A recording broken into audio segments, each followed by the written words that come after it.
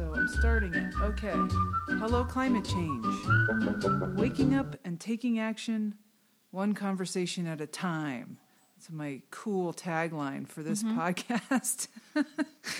And lately I've had conversations with people that are somewhat of experts on various things, which is sort of part of what I want to do, but mainly what I want to do is just have conversations with people who are thinking about this and struggling with it in the same way that I am, and trying to figure out how to integrate what we're coming to understand about what's going on in the world around climate with the way we are approaching our day-to-day lives. So I've been having good conversations with my friend Beth Hudson Hankins. She's with me today. Hi, Beth. Hi, Amy. And we didn't really talk in depth about what we're going to talk about, but we were just saying this morning we both are frazzled and distracted and rushed, and that maybe that's a great way to actually approach this, because you don't get to, what you said before. Why don't you say it? Well, what I said before is, as I was driving up here, feeling like I was running a little bit behind, is part of dealing with climate change is figuring out how to do things differently. And it's really hard to do if we're already feeling pressured and running behind and have time constraints and financial constraints.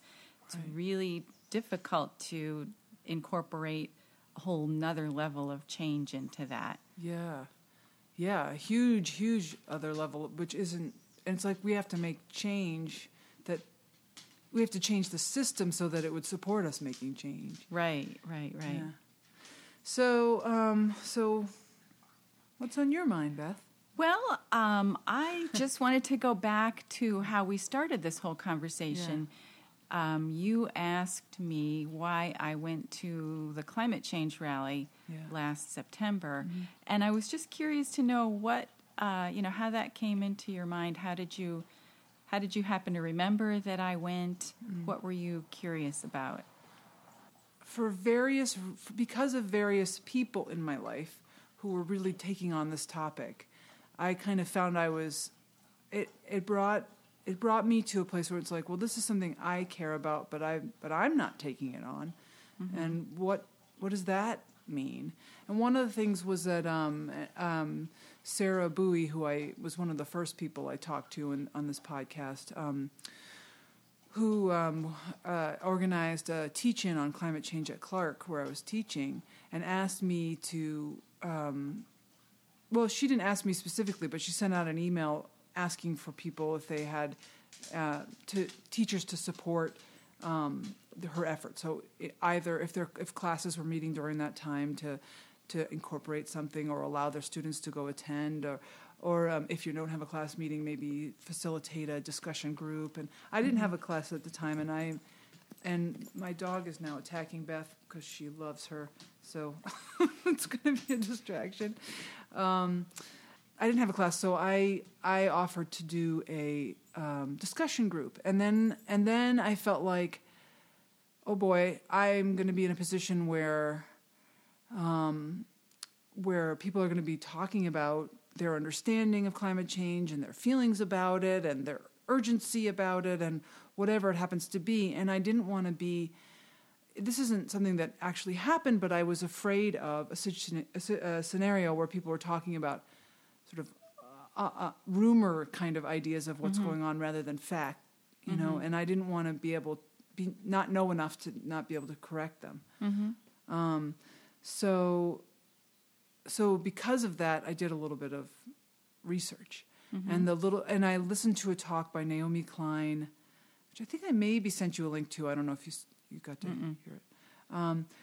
Well, anyway, this particular talk just really brought it home for me, the reality of what we're up against, and how basically we've gotten to a point now where things are going to be bad, and they already are getting bad, but they're going to get so bad that and I'm saying this, what I mean by that is that because we've already put so much carbon in the atmosphere, and the effects of that won't are slow to show themselves. So Right. the effects of the amount of carbon we put in the atmosphere now, are yet to come. And so she was saying that it's likely that there's going to be pressure to use these what's that word? Geoengineering type solutions that are very, very difficult to predict, prove, or control, and such as like putting sulfur compounds into the atmosphere to like act as a false sort of cloud in a sense. Sort of like what happens when a volcano erupts and it puts all this particles in the atmosphere and basically creates this like cloud cover in a sense. And in history, when that has happened, the temperature of the Earth has gone down temporarily. But this would be like a volcano every day. So it would be something that would have to, I mean, it depends. I don't really know exactly how they would work it, but we would have a hazy sky and it would be like, but it would still not be addressing the issue, which is that we are poisoning the atmosphere with carbon. So when I sort of Millie, she really, really, really likes Beth and thinks this is playtime. So I'm sorry. We'll be editing out as many barks as possible, but some of them may stay in. And I'm doing this in a different room, which I can't close the door on her. So we'll just have to bear with it. Anyway, so that's a long way around to saying that suddenly I was awake. It felt like I woke up and I was looking around in my life and thinking like, there's a feeling like nobody else is awake. Right. But then I thought, and that's really hard. And then I thought, but Beth went to the climate march. Let me see if, where that came from. So I'll throw this question back at you. You want to know where that came from? Yeah. I've been thinking about climate change for several years and am feeling pretty clueless in terms of what needs to be done. And I've always had this thought in my head that our government is going to tell us what to do. The government will make some regulations, set stuff up, and then it'll be all good. And I realized that that's not really what's happening. And so when I read about this climate change march happening, I was really excited because I felt like this is really going to have to be, in some ways, a grassroots organization, a grassroots movement, that it's going to have to reach a tipping point, and then maybe some of the other structures will fall into place. So I wanted to go partly because I wanted to be another body out there showing that it mattered, and partly because I wanted my family to come with me and be brought along with me, because I think that's easier, and partly because my mother, who's 78, has always been an environmental activist in her own way, and she was going, and I knew that she would just be ecstatic if we went too. Wow. So we signed up, got the bus tickets, and went, and it was a really amazing experience. I don't know that we learned anything in particular, because educating several 100,000 people all at once is not something that you really do easily. Right. But on the bus down there, they were having videos and there was written material. So I felt like it was, in some ways, a good educational tool for the people who went. Yeah, and I didn't go to that, but I did go to the Connecticut put its own little climate march together more recently, and I went to that thinking this will be a chance to meet other people who are in my area, who are doing things in my area, and that was good for me. I don't think that it mattered how many people, frankly, were there, because it was on a weekend, Sunday or something, and right downtown Hartford is such a business district. It really didn't have any spectators at all, but it was good to just get together with people. The one thing that's held me back I felt bad about this for a long time. I've been aware, the rainforests were being destroyed, and since, I don't know, the 80s maybe I've been aware of that. And since we were kids, and there was sort of a sense of like, we're treating the earth badly, and it's going to come back and bite us. That's always been sort of in the background, but I've never really felt like there was anything I could do. And I've not been attracted to the idea of being a protester. And that's still something I'm grappling with. Like, there's a pipeline, the gas pipeline in our area that's about to be expanded, and there's going to be a protest. And I'm just thinking, like, well, what's that? I don't know. I would like to figure out how to. I think that there is a critical mass. I think you're right. Like, that's the thing. It's really discouraging until you get up to that amount, I guess. Yeah. Maybe. So that's why I was really happy when you talked to me about it, and then really excited when you decided to do this podcast, because I think the more people talk about it with other people, the more we just bring it up, the more it sort of drops into conversations, Right.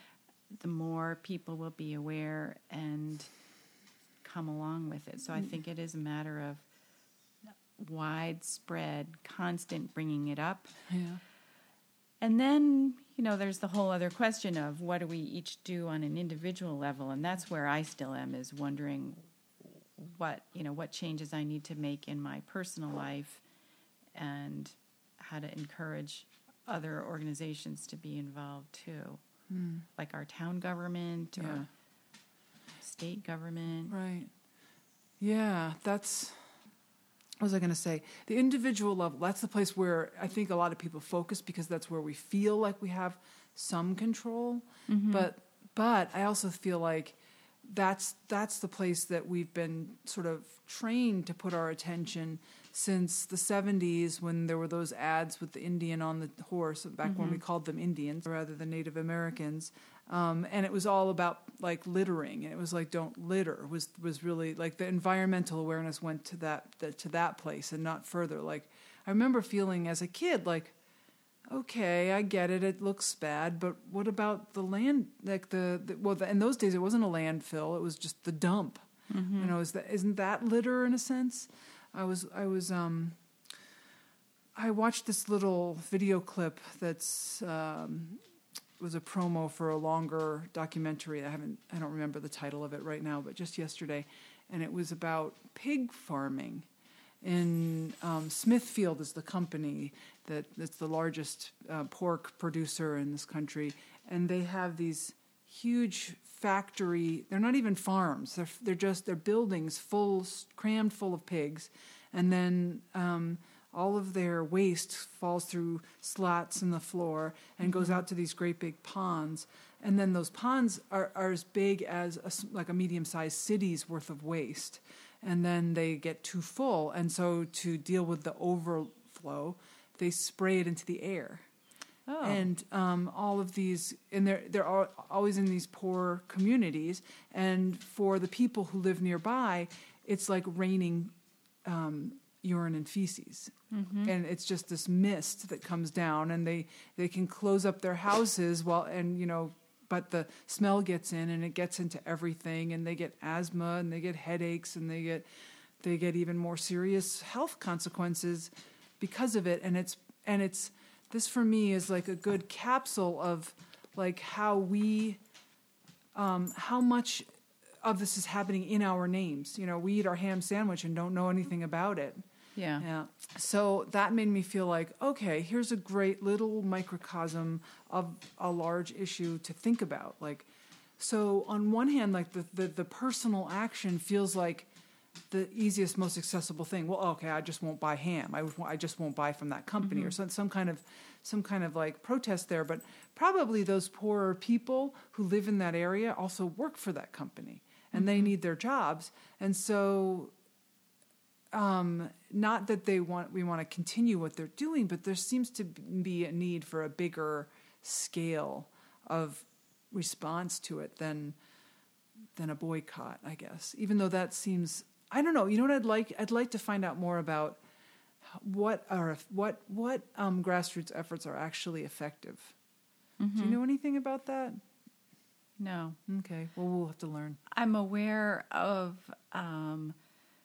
the group in France that's starting to raise international awareness of not having palm oil in your Right. foods because they cut down the rainforests for to create a palm oil crop.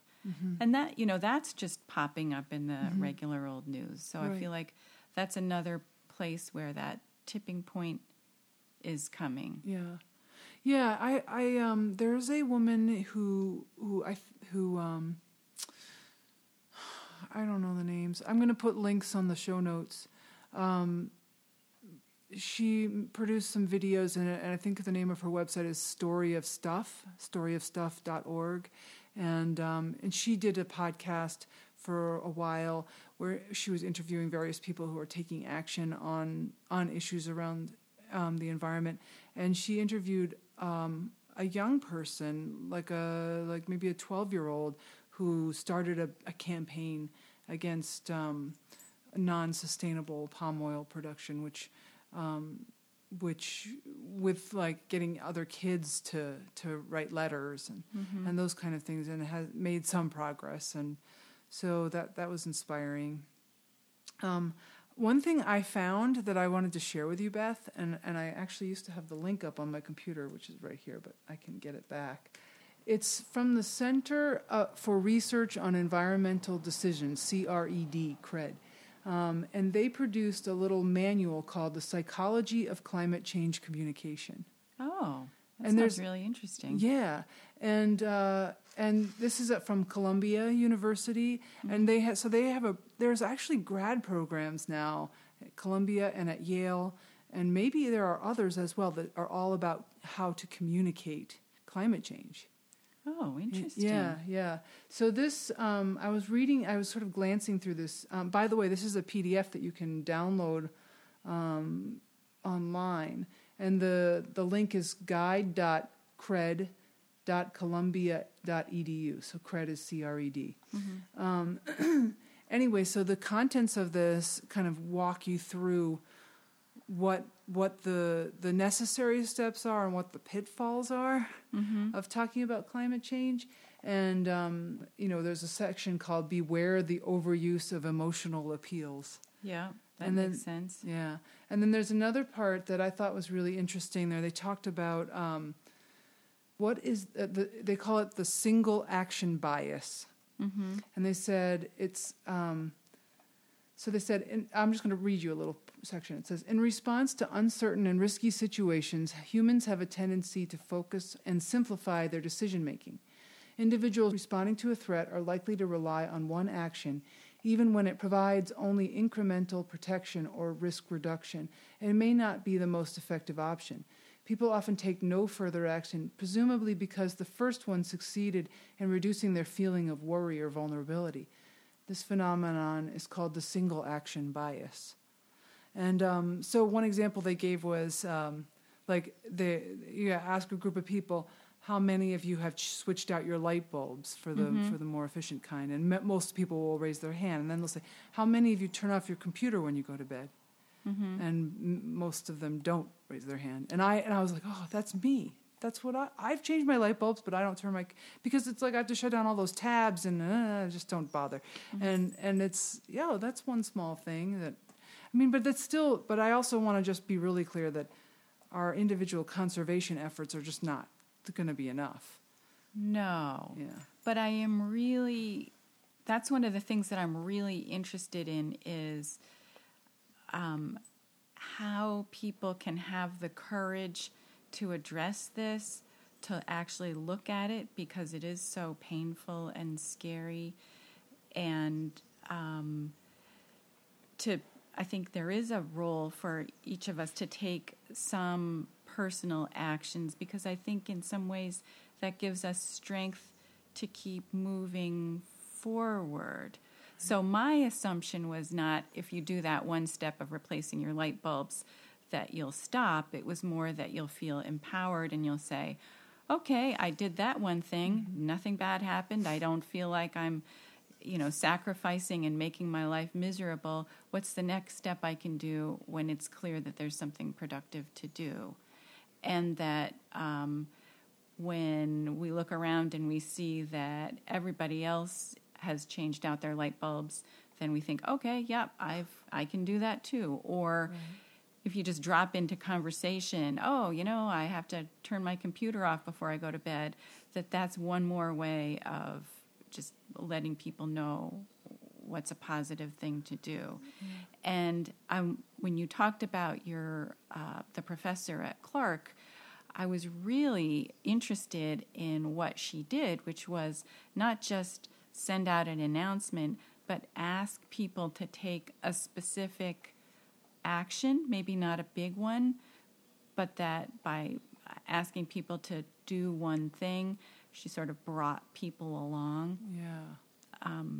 So that's where I am, is trying to figure out, okay, what's empowering for an individual and what needs to be done more on a group level. Yeah.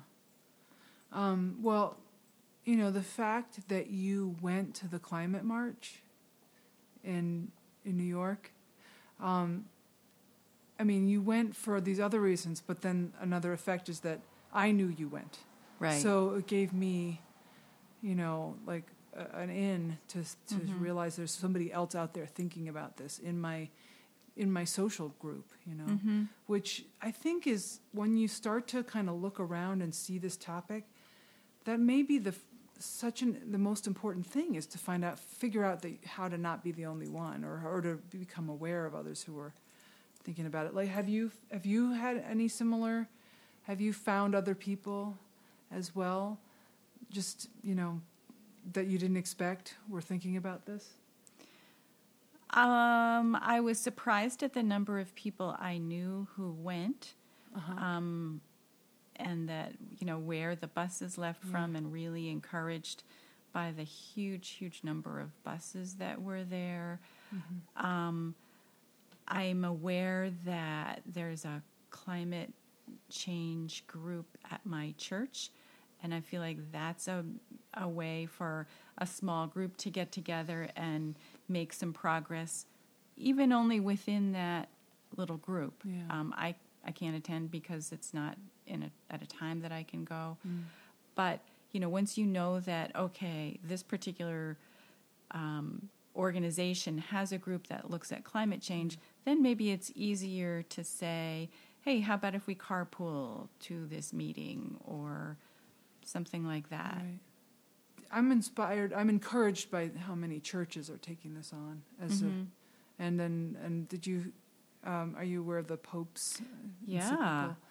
Yeah, I was really amazed and impressed by what a strong statement, because I think that he's speaking to a group of people that hadn't been spoken to specifically before. Yeah, right. One thing that you and I find ourselves talking about is the challenge of communicating to the people closest to us about this. Mm-hmm. And I'm just curious to hear you say where you're at with that. What you figured out so far, and where the challenge lies.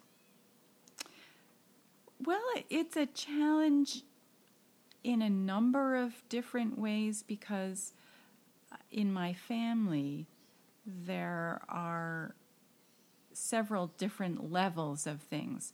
My sister is an executive director of an environmental advocacy organization in Maine, and so she does a lot of advocating at the state legislatures and even went to Washington, so I feel like she's kind of on top of things.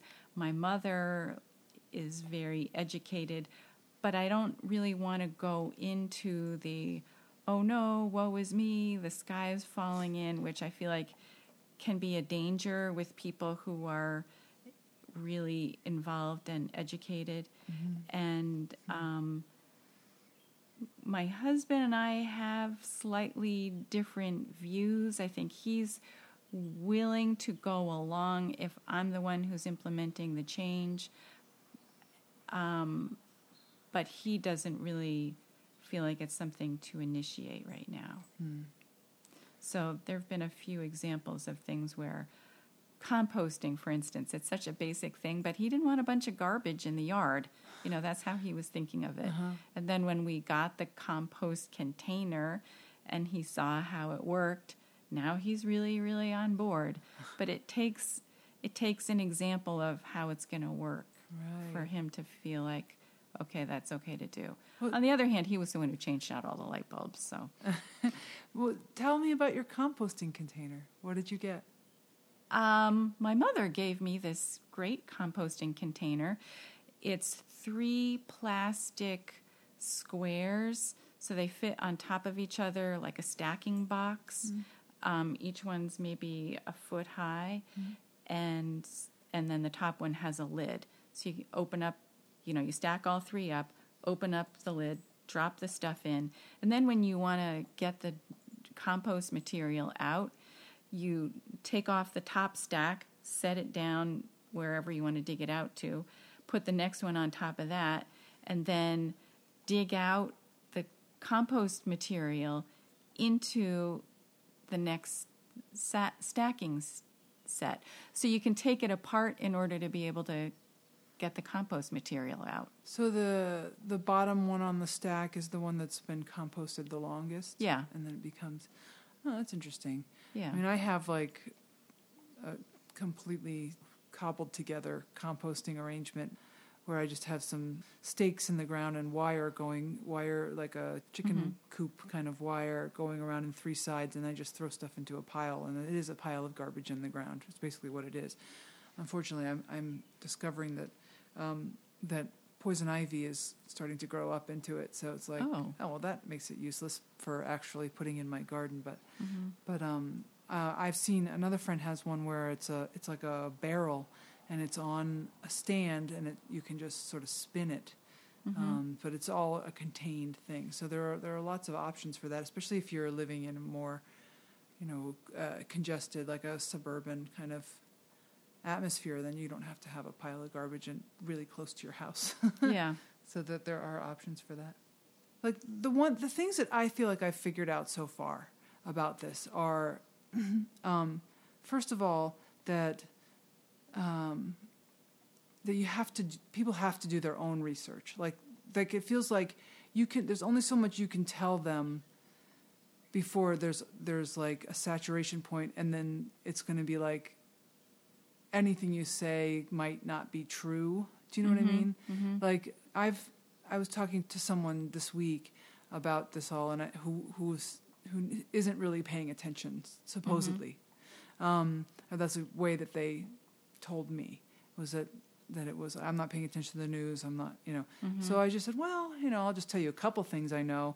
And I mentioned the 350 parts per million of carbon that the scientists basically said is the most that we could probably sustain without going over 2 degrees Celsius temperature rise, which was also sort of a guess as far as humanity will be able to handle climate change without it being disastrous. So this is all kind of a lot of a stack of estimates leading to this one number, and that we have been over 400 for the last few months.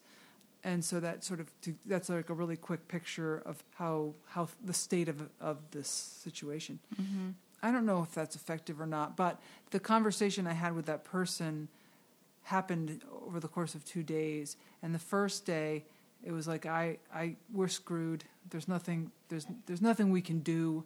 It's and then the next day it was more engaged in like, well, there's nothing we can do if China doesn't do something, or sort of kind of got more engaged. And then there was actually a third phase where it was like, well, the way I make a living, this person said, if I was to really respond to this, I wouldn't be able to put my kids through college. And all these 60 people who work for me are what we're doing for a living isn't helping, or is probably making things worse. So it was sort of like, well, that's what I'd be up against. And it was like the beginning of a productive response was like, well, then what do you do when you start to really look at it instead of saying I'm not looking at it? So that was good. And I only gave a few little pieces of information, but ultimately to like really engage there. It just feels like to figure out what you can do and what makes sense, it has to come from knowledge. And that's where I think I feel like a lot of times overwhelm really is a place where you don't know what to do, but it's because you haven't looked at the information enough, and the overwhelm hits. I'm a little bit all over the place today. Yeah, I think that's a really interesting question. What's that? Do you have to do the research yourself? Oh, okay. Because it sounds great. I'm turning that off. But I feel like sometimes emotionally I don't have it in me to do that. But I do have it in me if some greater authority that I recognize and respect says, okay, change out your light bulbs. Okay, stop eating so much beef. Those are kind of practical things, and I feel like I can do them. And sometimes that's just easier than kind of looking at the whole big picture and saying, oh my gosh, if I don't do this right now, then I shouldn't do anything, which sometimes I do say. Yeah. Maybe the better way of saying do your own research is choose your own sources. Yeah, that's true. And so you have done your research enough to identify whose voices you want to follow in terms of leadership around Not thinking. quite. No, I'm not quite there yet. Oh, okay. No, still working on that. Okay. No, it's still bits and pieces. Yeah. It's not cohesive. Yeah. I don't feel like I know, is it more effective for me to stop driving 50 miles a week or to not eat a beef sandwich? Right. And that's all still in the realm of what individual action. Right. Yeah. But why is it one or the other? I mean, Well, that's true too. yeah. For me, I'm at the same place around figuring it out around what are the things to push, what changes to push for in terms of system changes, and then also how to do that. One thing that was encouraging that Angie said to me, so this is someone that if you haven't been listening to all of these podcasts, another friend of ours is a climate scientist, and she and I had a conversation a few episodes back. One thing she mentioned is that a lot of the towns in Connecticut, and I'm assuming Connecticut is not alone, have established task forces to think about climate change. And I need to follow up on that because I don't know what that means and if they're putting out any recommendations or if there's ways of contributing to their efforts. And so that's something I would love to put on my list. I've been making a long list of resources, which I'm yet to publish anywhere. And a lot of the things on my list are other people's lists, and it starts to be a little bit maybe too much. But I will say that this one talk that I mentioned at the beginning by Naomi Klein, it was basically about her new book, which I've talked about before and I have read. It's called This Changes Everything, Capitalism versus the Climate. And that was my primer. And somewhere along the line, I had the realization that I was reluctant to spend money on materials like that were about educating myself. But I was thinking about why is it that I won't buy myself a book on tape, or a book, a downloadable book that I can listen to as I'm driving to and from. And yet I will pay for Netflix, and I'll pay for, go out for dinner, or, buy myself treat type things. But when it comes to learning and things that feel even more important to me, it feels like, that I can't afford that. So I feel good that I've changed my orientation to that a bit and feel like, okay, this is important. This is something to spend some money on. I have trouble spending money in general, so that's maybe just particular to me. But that was great. That book helped, and I think that was just the beginning of kind of doing research the way that's easiest for me, which is to have somebody talk to me, and that I can just put it in my ear and go walk my dog, So for me, it's less about not wanting to spend money to buy a book, and more about thinking about spending the sustained attention to read a book and absorb all that information and be overwhelmed, that feels kind of like a lonely process. But as I'm thinking about it, I'm thinking, well, yeah, but, I could encourage my book discussion group to read that book and discuss it. And that way I wouldn't feel so alone or overwhelmed. Right. Or I would talk to you about it. Mm-hmm. So some of this for me is identifying those places where I do feel stuck. Yeah, and I think that's such a good point. So I was saying the first thing it was about doing your own research, but maybe the thought is you have to do your own thinking. Like you have to see what is your understanding so far about this topic? What are your questions about this topic? And what gets in your way of looking at it long enough to get those questions addressed? And so the idea of the isolation that you feel around it is like, okay, well, then the next thing is like, well, how do you address that? And you come up with ideas. But I think it's really easy to feel like, just to feel that overwhelm and put it away and stop looking, Mm-hmm. So I think that like when I started the idea for this podcast, it was coming out of that, the power of conversation as a place to sort of to unhook the places where you're stuck, because suddenly it surfaces that, no, I haven't been thinking about this. Why? Oh, because every time I think about it, I just feel like it's hopeless and I don't know, I feel dumb and small and whatever it is. Yeah, so hopefully we'll continue to have conversations and be identifying areas to make progress in and reporting progress. So I'll ask you this question, and maybe this will become something I ask regularly. What's your next step? Oh, boy, that's a good question. Yeah. I think maybe my next step will be to listen to your other podcasts and ask my book discussion group to consider reading that book. How about you? My next step, I actually feel really glad to be able to tell you that I have things that are in line already for my next steps. Mm-hmm. So, for instance, I do a peer counseling thing, and there's a community around that, and I'm organizing a group of those peer counselors to counsel on this topic, so that we take time, taking turns, paying attention to each other, thinking about this and processing our feelings about this, and addressing that very question, what our next steps are. That's one thing. And then the other thing is that I've been doing a fundraiser for a forming NGO that plans to send delegates to Paris, where the UN is having a conference on climate change in December.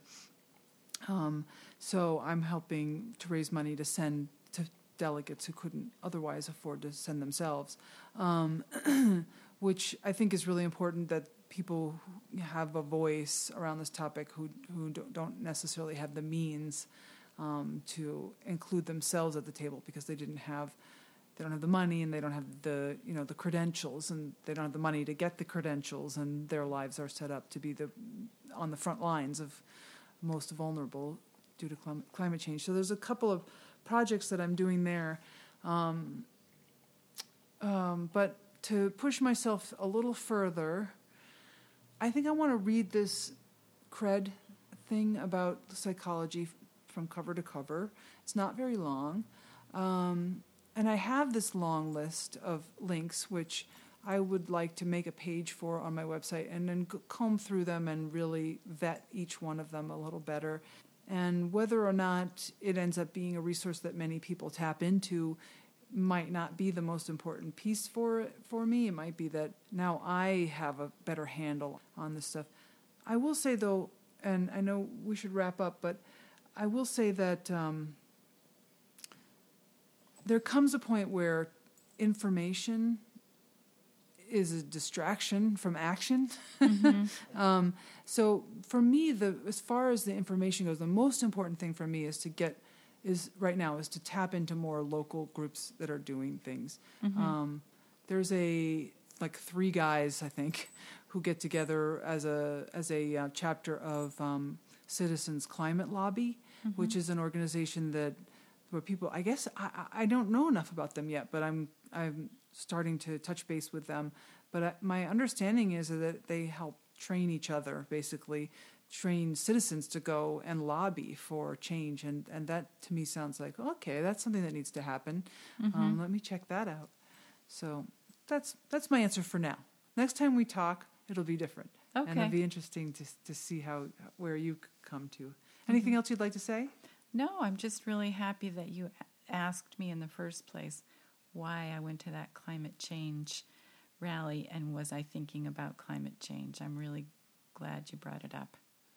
Thank you. And I will say that after you told me, yes, you said something like about 40% of my thoughts are about this. Mm-hmm. And I remember coming home and like it was like the highlight of my day because I was like, oh, thank goodness I'm not alone. Mm-hmm. And it was very encouraging because I felt like maybe if Beth, who's quietly thinking about this 40% of the time, if that's happening for you, maybe there's a lot of us. Mm-hmm. So that was very, very encouraging. So I would say have conversations with people. If you're thinking about this all the time, which you must be, or else you would not be listening to this podcast, just ask people, are you thinking about this?